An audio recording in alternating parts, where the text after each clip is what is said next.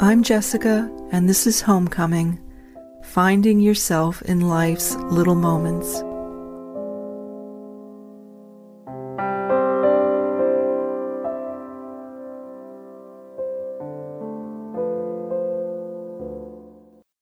Hi, dear listener.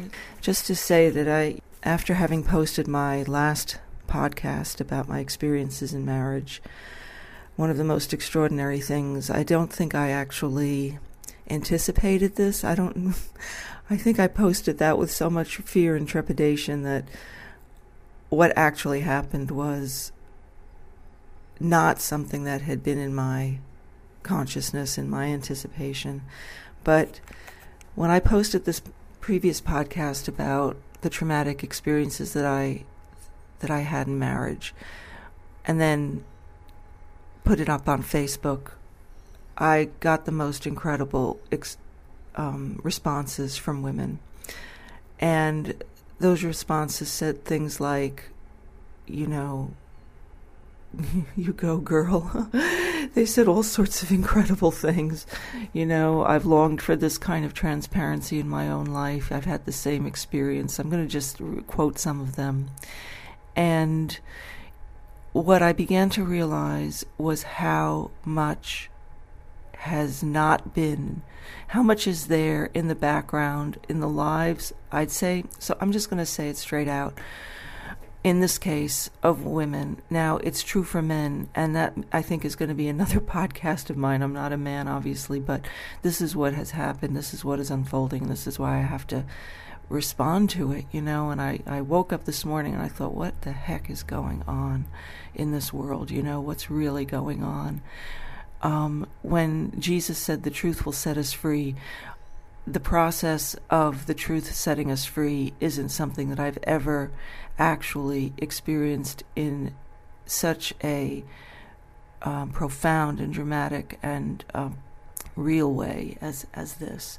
So I posted that podcast just a couple of days ago, and then women mostly began to respond from their own experience. And again, I will read some of those responses now to you. Now, I never thought of myself as someone who could relate, frankly, to the women's, quote-unquote, women's liberation movement. I grew up in the 60s and 70s. That was the beginning of, very real, that was when a lot of this was really going on, when women were becoming, liberated, quote unquote, when things were happening that were allowing them to become, free, say in the United States where I'm from, from back in the 50s and the 40s and the 30s and before that, women were beginning to step out into their own lives. And that took many forms, it took the forms of jobs and of independence, financial independence. It used to be that, I remember when my mom told me that it used to be that a woman couldn't have her own bank account. She had to have a bank account with a man, with her husband, and could not have her own bank account. So, this is just one of the small things that now, in 2019, women, especially in the Western world, I would say simply can't conceive would ever have been the case, or couldn't possibly conceive of being limited by. So anyway, I never really could relate to that movement, even though I was born and raised during the time when it was coming to light. And the reason was because in myself, I was raised by women. Okay, I was raised essentially by women. My grandmother, who came to the United States in 1918, as an 18-year-old woman speaking almost no English, landed on Ellis Island in New York, came to the United States, to New York, from Russia. She was already with her husband to be at that time, or her husband, I don't know if she was already married at that time, but it wasn't something that actually, I think, probably figured into her life in the same way that it did for many immigrant women. And her story is quite extraordinary. She came to this country on a visa given to her by a man named Henry Morgenthau, okay, and he was the ambassador to the Ottoman Empire, that is Constantinople was the capital of that, what's now Turkey. And she came down escaping the atrocities of Russian life in Russia. She was Jewish, and there was the awful pogroms and the awful violence, and that was going on systematically against Jews in Russia, in Eastern Europe at that time. So she came out of Russia with my grandfather, or to-be grandfather, and went down to escape, traveled down to Constantinople. And in Constantinople, she was there for a period of time and working, and she began to do what she was able to do, which was to sew clothes. So my grandmother was a seamstress, and by the age of 18, she was good enough to be doing that for other people. So she, by herself, this is the story, this is how it went, is that she sewed the sort of costume for Henry Morgenthau, who was going to be going to a sort of costume ball. In the back in the day, you can imagine the kind of colonial style life that the people of means and so on lived in places like India and the Ottoman Empire, and a person like Henry Morgenthau back then as the ambassador to to the Ottoman Empire the life he would have led would have been one of pomp and circumstance. And my grandmother sewed for him a fancy dress costume. So that occurred somewhere around 1917. And he was so impressed with her skills that he gave her a visa there to America. And he said, you go and you make your life in America because you're gifted. So my grandmother, with my grandfather, although it's always seemed somewhat, I'll tell you that, and tell you more about this another time, but my grandmother came to the United States in 1918 and began a costume business. And she worked for a very short period of time for somebody else. And then in the early 1920s, stepped out onto her own, a little Russian woman, barely 25. She was probably less than 25, in New York City, learning English. She never actually ended up mastering English in her life, even to the end. So, but it didn't stop her. It did not stop her. And she established what would end up becoming one of the most successful and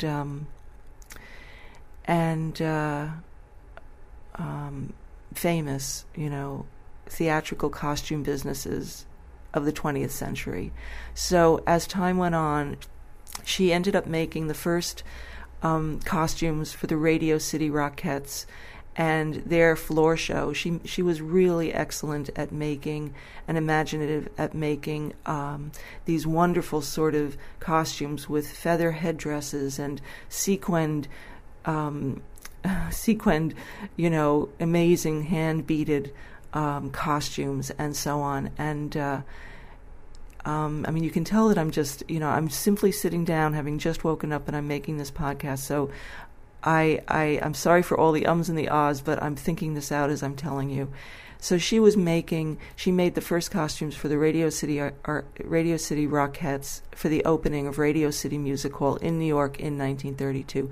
Those were her costumes. She went on to make costumes for people like Tallulah Bankhead, for the floor shows in Las Vegas in the 30s and 40s, and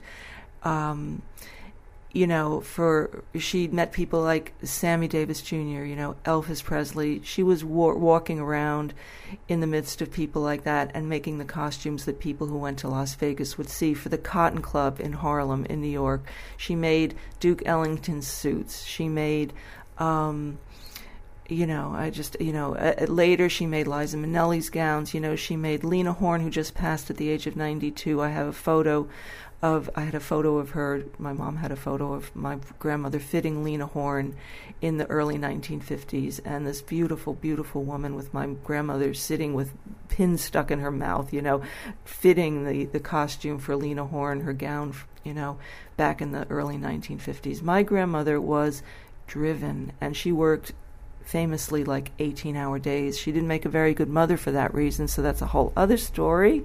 However, she became extremely well known for her incredible hand-beaded, hand-designed. She would cut freehand. She would cut the fabric freehand. She wouldn't use the sort of paper forms and so on. She looked at the model, she looked at the person, she looked at the actor or actress, or the showgirls, the dance girls, and so on, and she would cut by sight on the fabric, by sight, looking at their figures and going, okay, this is how this is going to fit this person, and it would always work. She was extraordinary. She was interviewed by the New York Times in 1952 or 3, and they asked her, how do you do that? How do you do it? How do you hold? How do you do what you do? And she said, it's not in my mind. And then she pointed to her heart. She said, it's in here. It's in my heart. That's how I know how to do what I do. That was my grandmother. Madame Bertha was her name, and she was one of the 3 top theatrical costumers of the 1900s, early to mid 1900s. She went out with sort of, in the 70s and early 80s when things were changing, and she was already getting into be, herself, in her late 70s and 80s. But she was incredible. So that was my grandmother, and she loved me, and amazingly, I look like her. I look like her. I have her blue eyes, I have her nose, I have her mouth, I have her hair. There are things that genetically skipped a generation from her and ended up with me. So that was my grandmother, and that's the reason why I could never really relate to the women's liberation movement, because my grandmother was liberated. She was liberated. She was herself. She did this incredible thing on her own from scratch in America, in New York, in the late teens, early 20s, 30s, 40s, 50s, and nothing was going to stop her. Could hardly ever speak a word. I mean, she spoke English fine, she spoke English, but she never got it really, not really. She'd always say vegetable, the word vegetable. She'd always pronounce it vegetable. And because she always pronounced it vegetable, I always got that word right on spelling bees when I was growing up in school, because my grandmother pronounced it like it's spelled, vegetable. So anyway, that was my grandmother. And then she had one daughter, my mother.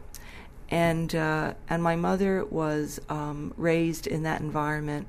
She met all those people. She was, very incredibly gifted pianist, really smart person, really, really smart, and ended up getting her PhD in the late 1960s, doing original research on a man named Jean Piaget, who was a developmental psychologist and philosopher. And she took Jean Piaget's work and retranslated it from the French, because he was Swiss, and basically said, guys, you don't get it. All the people who were sort of looking at his work, she was saying, you actually don't get it. He's been mistranslated, and this is actually what he's saying. And she compared his work and illuminated his work through her own study of nothing else but relativistic physics. Okay, so this is my mom. All right, she's doing this original research, and she is writing about it. And kind of by that time, I was born and growing up, and my dad had left when I was 6, less than 6. But my mom, so just to go back, my mom was doing this incredible, incredible work. And she had studied herself piano with an amazing, amazing man named Leopold Mittman, who had come out of Poland before the war, Jewish, as a result escaped the Holocaust, and began to teach piano in New York in the late 30s, 40s, 50s. He won the Chopin competition in 1915, and the newspapers at the time said that nobody could play Chopin better than Leopold Mittmann. The only person who could play Chopin better than Leopold Mittmann was Chopin. And he won that competition in 1915. Incredibly beautiful musician from everything my mom has told me. And my mom studied with him. Why? Because my grandmother, who was, working and so on, and knew all sorts of people in New York at that time, knew the mother of Isaac Stern, one of the world's most famous violinists, Isaac Stern. And so she asked Mrs. Stern, Isaac Stern's mother, who she would recommend to teach piano to her daughter, my mother. And she said Leopold Mittmann, because Leopold Mittmann was Isaac Stern's accompanist. And so my mother began piano studies with Leopold Mittmann, and that legacy, which is the subject of a whole other podcast I can make, is what has come down to me through my mother. So my mom got her PhD in the late 1960s, very unusual for a woman at that time, but she did. My grandmother was making costumes for people like Liza Minnelli, and I was growing up in their midst. So I never thought about women's liberation. My mom and my grandmother were, in a very fundamental sense, already liberated. They were self-liberated. They were doing what they were doing, and that's one way of seeing it, but I never could really relate to women's liberation. So when I posted this podcast then, I would say, right, 50 years after my mother got her PhD in New York, doing her original research on Jean Piaget, I didn't anticipate the response I was going to get. I didn't sense what would come from the women who would listen to my podcast. All I knew, and this is where it starts to get real, from the point of view of what we women are really struggling with. All I knew is that I had been in a situation that I depended on, even though I was really, in many ways, a liberated person, I was living an unliberated life. Why was I living an unliberated life? Why are so many women in this world living an unliberated life?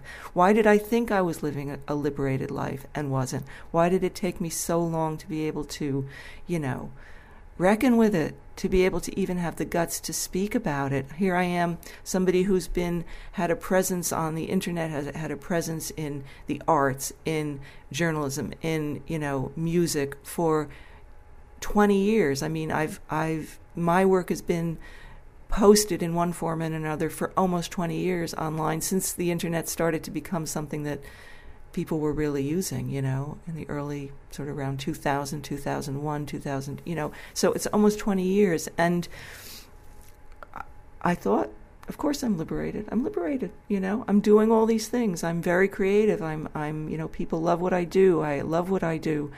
I share what I do with others. I mean, all of this was my thought, but I was living a very unliberated life. Why? Because when I was 5, my dad left me. My dad. My beautiful, beautiful, beloved dad left.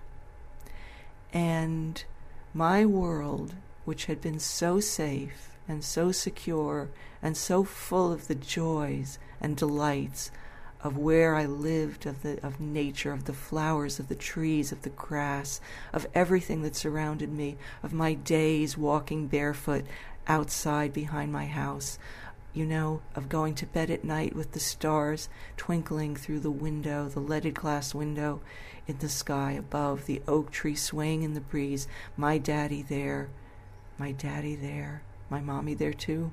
She was working. My daddy there. He was there a lot when I was young, a lot. He was working on his PhD, right? So he was doing a lot of that research, writing, etc., at home. And he was with me. He was with me in those early formative years.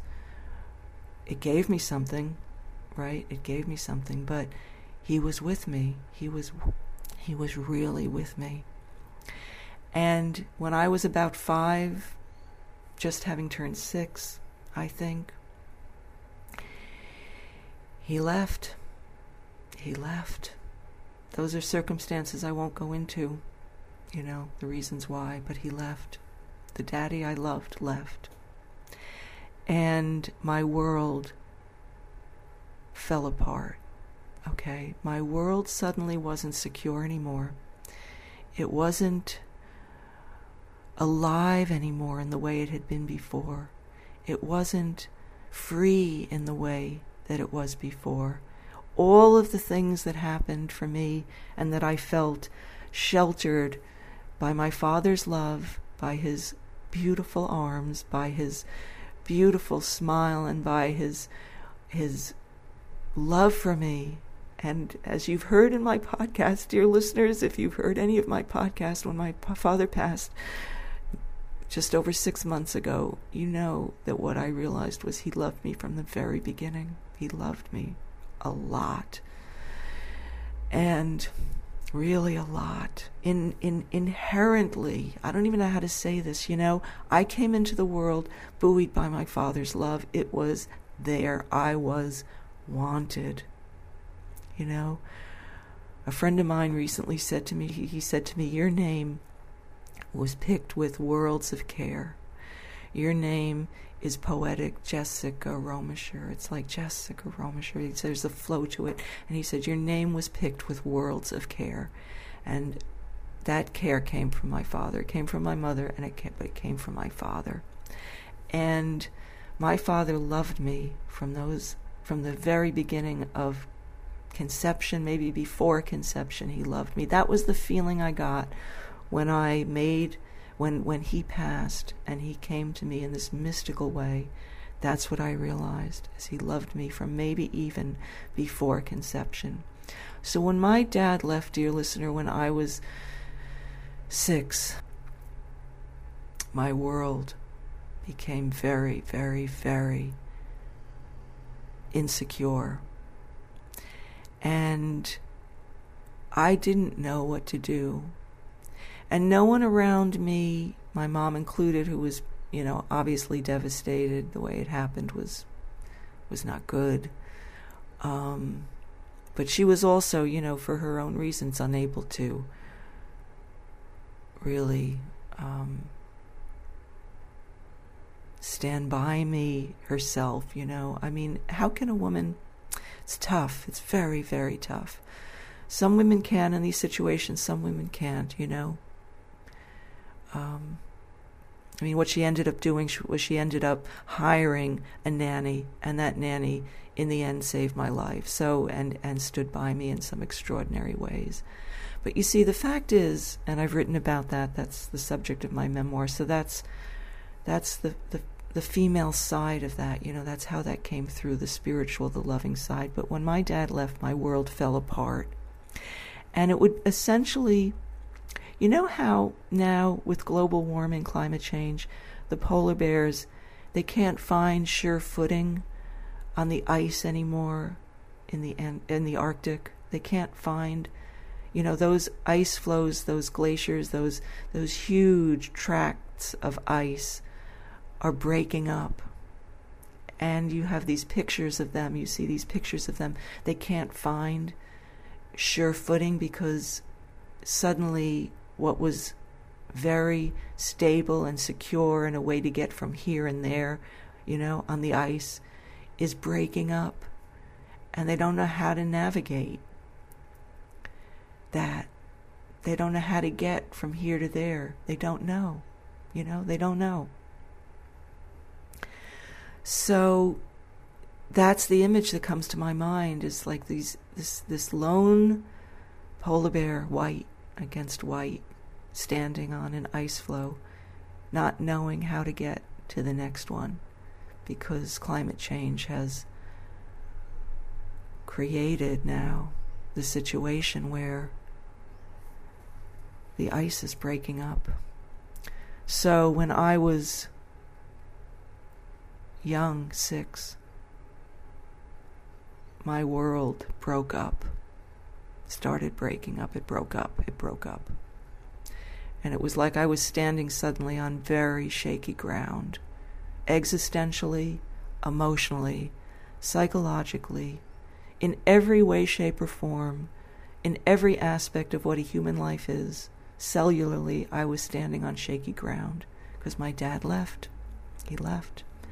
And he had been the one to protect me, to carry me when I was young. When I was a tiny infant with colic, he would carry me around through the night in his arms. He would carry me and just lull me to sleep. Because I was in discomfort, he would lull me to sleep. I was carried in his arms. And those arms around me left. His arms, he left. So at that point, dear listener, I did what most kids do. I started to adapt. And what that means is different for each person. Each person's profile of adaptation is different. Each person is unique, like their fingerprints are unique. How they adapt and survive. However, the constituent elements of their own way, their own scheming. I say that in a good way. Their own way to survive is unique. There's some commonalities, profound commonalities, deep, essential commonalities, but every person is a little bit different, and the way that survival occurs will look in each person a little bit different, It'll look different. So over the years, as the years unfolded, I was adapting, I was trying to survive. I was trying to create for myself the same safe haven that I had lost when I was 6. And as I began to come of age, 13, 14, I remember I fell in love with the handyman guy who was at that time in his 20s, okay? This is when I'm 13. Naturally, why not? Of course, he was taking care of the house. He was taking care of our house. He was really a good carpenter. He was really a good person, handyman. He was also a musician, How cool is that? And that was sort of my first, the beginning of my first kind of foray into the realm of what we call romance. But it was driven, underlying by this lack, this need for solidity. I needed solidity. I needed it. I had to, I was programmed to try and find it. All human beings seek existential solidity. Like that polar bear, he just wants to walk on solid ground, solid ice, Every human seeks existential solidity, really, ultimately. And as a girl, having been left by my dad when I was 6, that need ran me in ways I had no idea. So I would leave high school, I would leave this sort of, familiarity of my home, and that did provide me with familiar and loving ground. I had my dear Flora, who was my nanny, and the beauty of the place around me. These things, my music, these things were sort of like pegs of a tripod, kind of keeping me going. But there was something really, really lacking. And that thing is what this podcast is about. It has to do with something that no matter how much we think of ourselves as quote-unquote liberated, no matter how much my grandmother was liberated, no matter how much my mother was liberated, I still, as a girl, like all girls, I needed just a basic home feeling of place, of being held, of being held.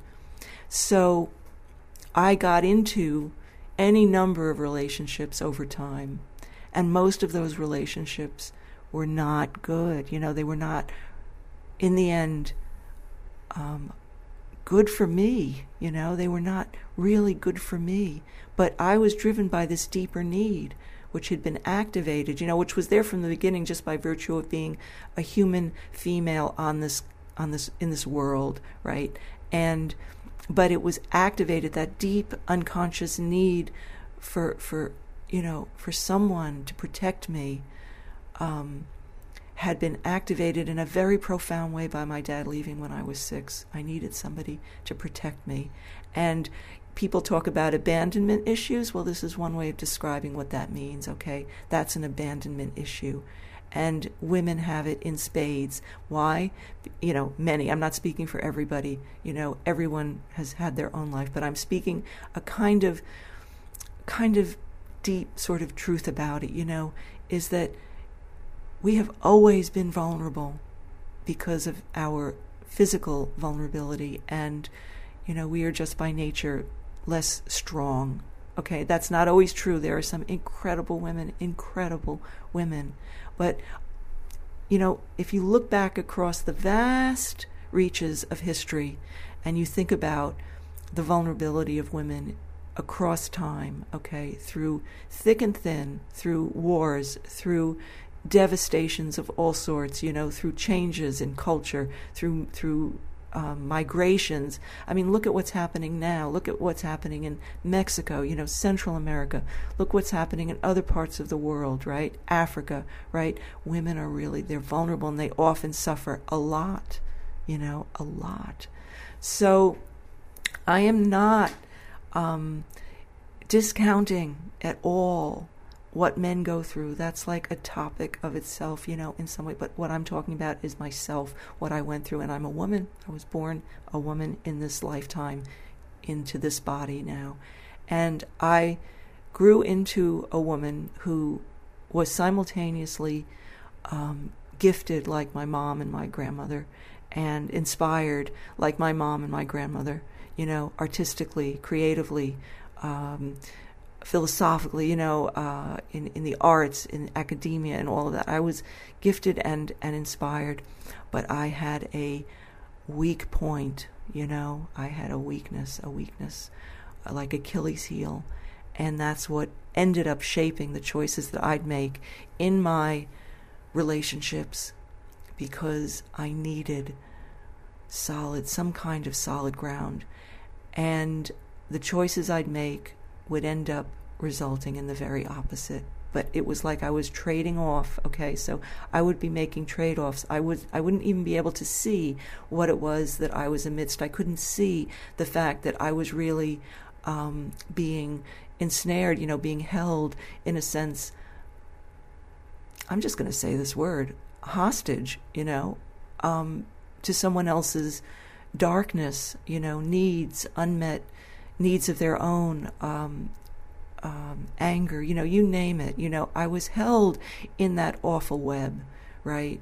Oh, spider's web is an interesting metaphor. It's a really good one in some cases, but I was like a bug held in that web, and I wasn't aware or strong enough or able enough to extract myself, to fly off, until only really 3 years ago, and I'm talking about now already being, way on in my life. So that is, in a sense, really what is extraordinary to me, dear listener, and that is why I had to make this podcast. I woke up in the morning, I thought, oh my gosh, and that's still running me. It's like I'm feeling that now, For me, love is it's very, very tough. Love, like entering into another relationship, for me, the idea of it is very tough. I'm caught between still this sort of, it's just making me become aware, let's say, of how deep that need for security is, and how that is still running me. And in some ways I say this to you with a kind of smile on my face, because it's like I'm becoming aware. It's like I just feel now, I'm becoming aware. It's like I have this picture in my office, which I mentioned, of giraffes and palm trees, and the palm trees sort of are spraying out, these beautiful lush leaves out from the top. And it's like I'm looking at those leaves coming out of the top of the palm tree, and I think to myself, like the spray, like the beginning of those leaves coming out, I'm becoming aware of what's actually driving me. And I have to say that part of this is big part of it is because of the response that I've started to get, that I'm getting from women who are listening, who listened to my previous podcast about, my marriage experience and said, oh my God, I went through that too. I haven't even been able to talk about it. I went through that too. And women are saying that to me, they're saying, stay strong, go girl, stay strong. You're your own best friend. Can you imagine? I mean, we women have been separated from each other, right, by this. Our need for security, which is so understandable. People blame the victim, like, why didn't you leave? That's a ridiculous argument. It's a ridiculous way of seeing it. If we blame a woman for staying, then we have no idea what's really going on for that woman. That woman is surviving, okay? She's in a state of survival. She's not in a state, really, at the deepest level of her being,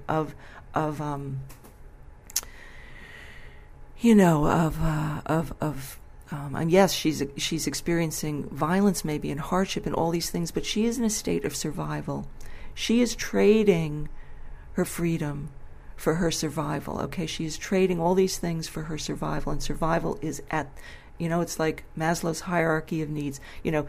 Survival is at the ground level. If you don't survive, then why talk about anything else anyway? Why talk even about domestic abuse? If you're not surviving, if you're not alive, to talk about it, to be able to even, I don't know if I'm being clear here, but I think you get what I'm saying.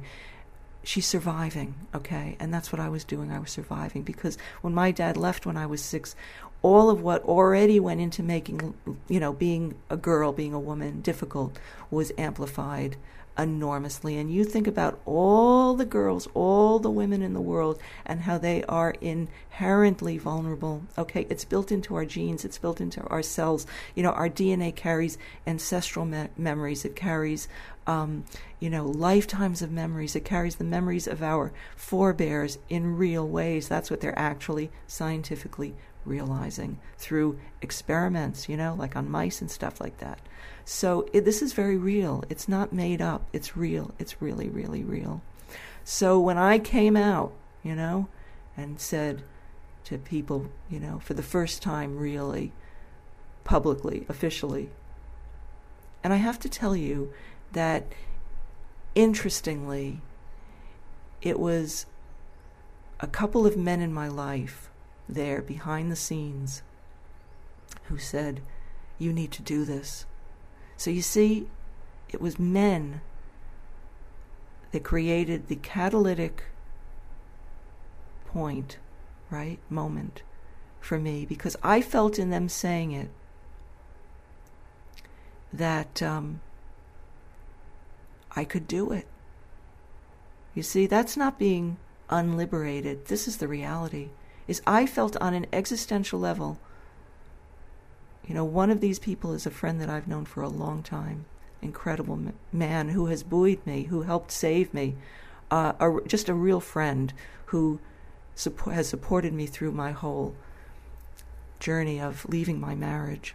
And the other is a newer friend whom I've known for years, really kind of know him, have re-met after I didn't even really know him when we were both children growing up in the same place, but he knew me more than I knew him.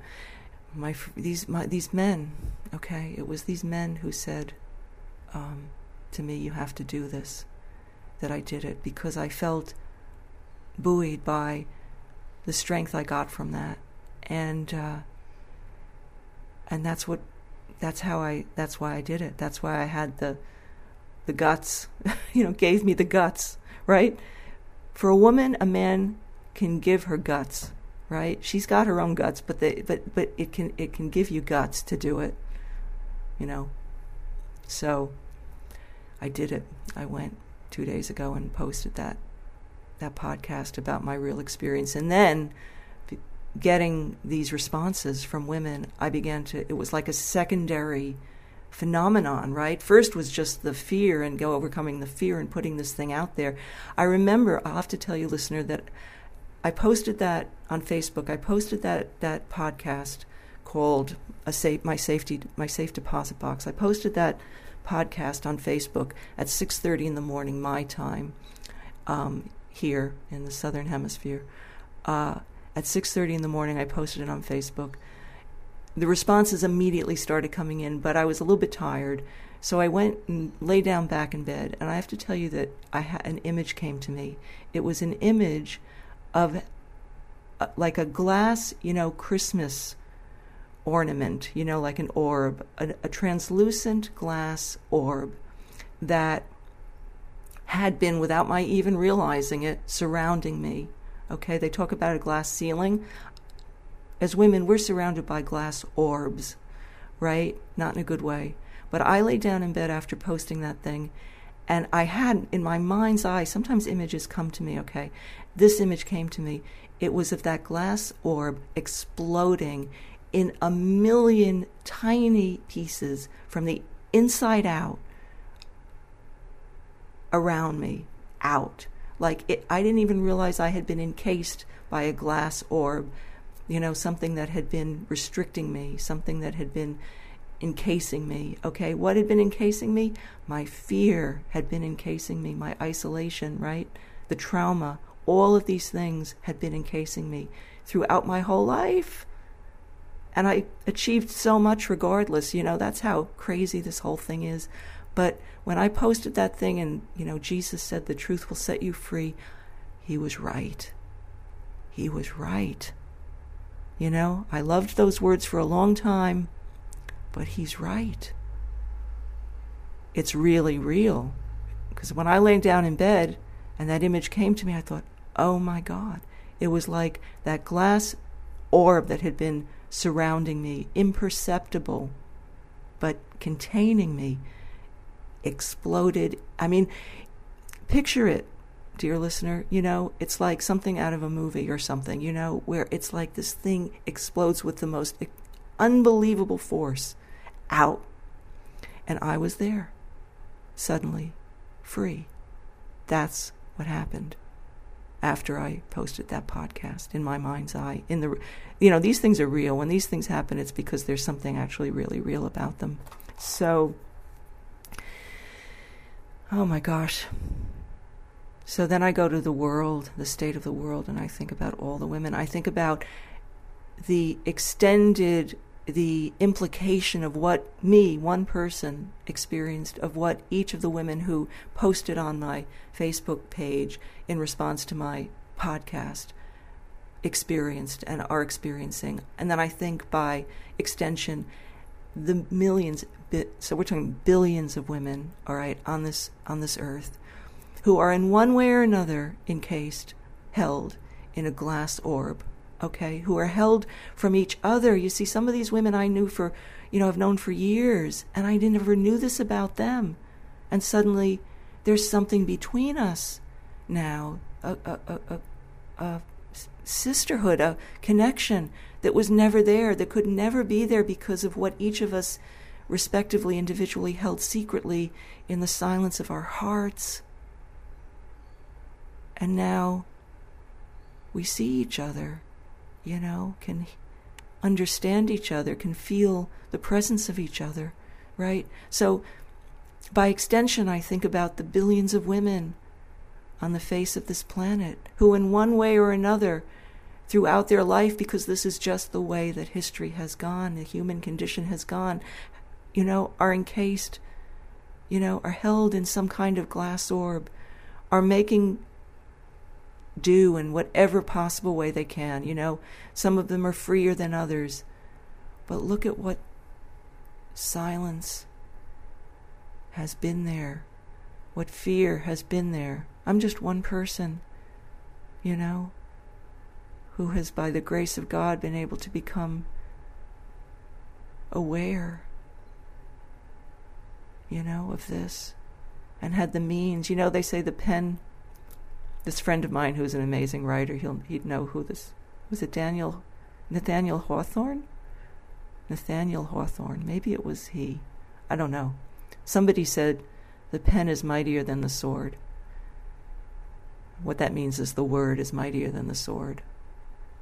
And I'm holding this tiny little recorder that sits in a little case on my desk. And I've begun to think that this little recorder, which is my way of recording my words, is mightier than the effing sword. Pardon my language, I don't usually use it. And I would use it even stronger, but you know what I mean. It's mightier than the sword. So, dear listener, that's what I woke up thinking and feeling and going, oh my gosh, I have to make this podcast. It's taken me almost 6 decades to get to this point. But thank God Almighty, I'm free at last. Thank God Almighty, as Martin Luther King said, I'm free at last. It's starting. It's starting. It's not easy. I grapple with a lot.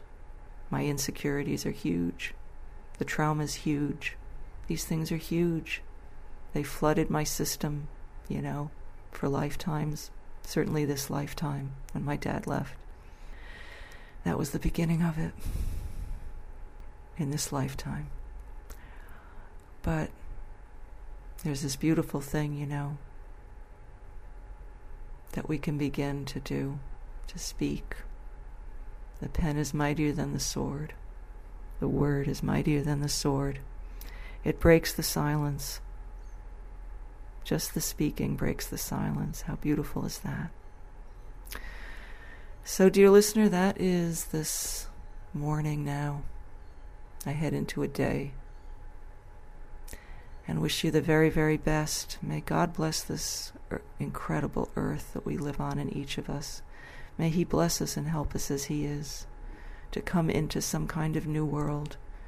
I never understood what was needed really, having always felt a passion and a vision for life and for the future.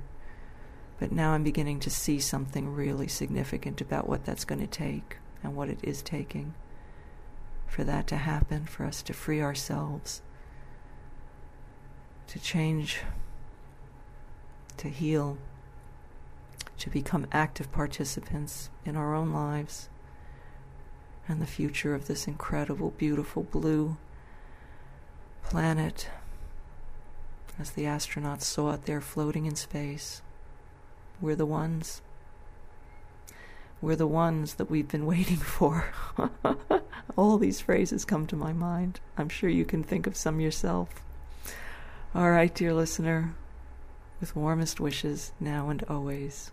God bless you, now and always. Bye for now. Bye.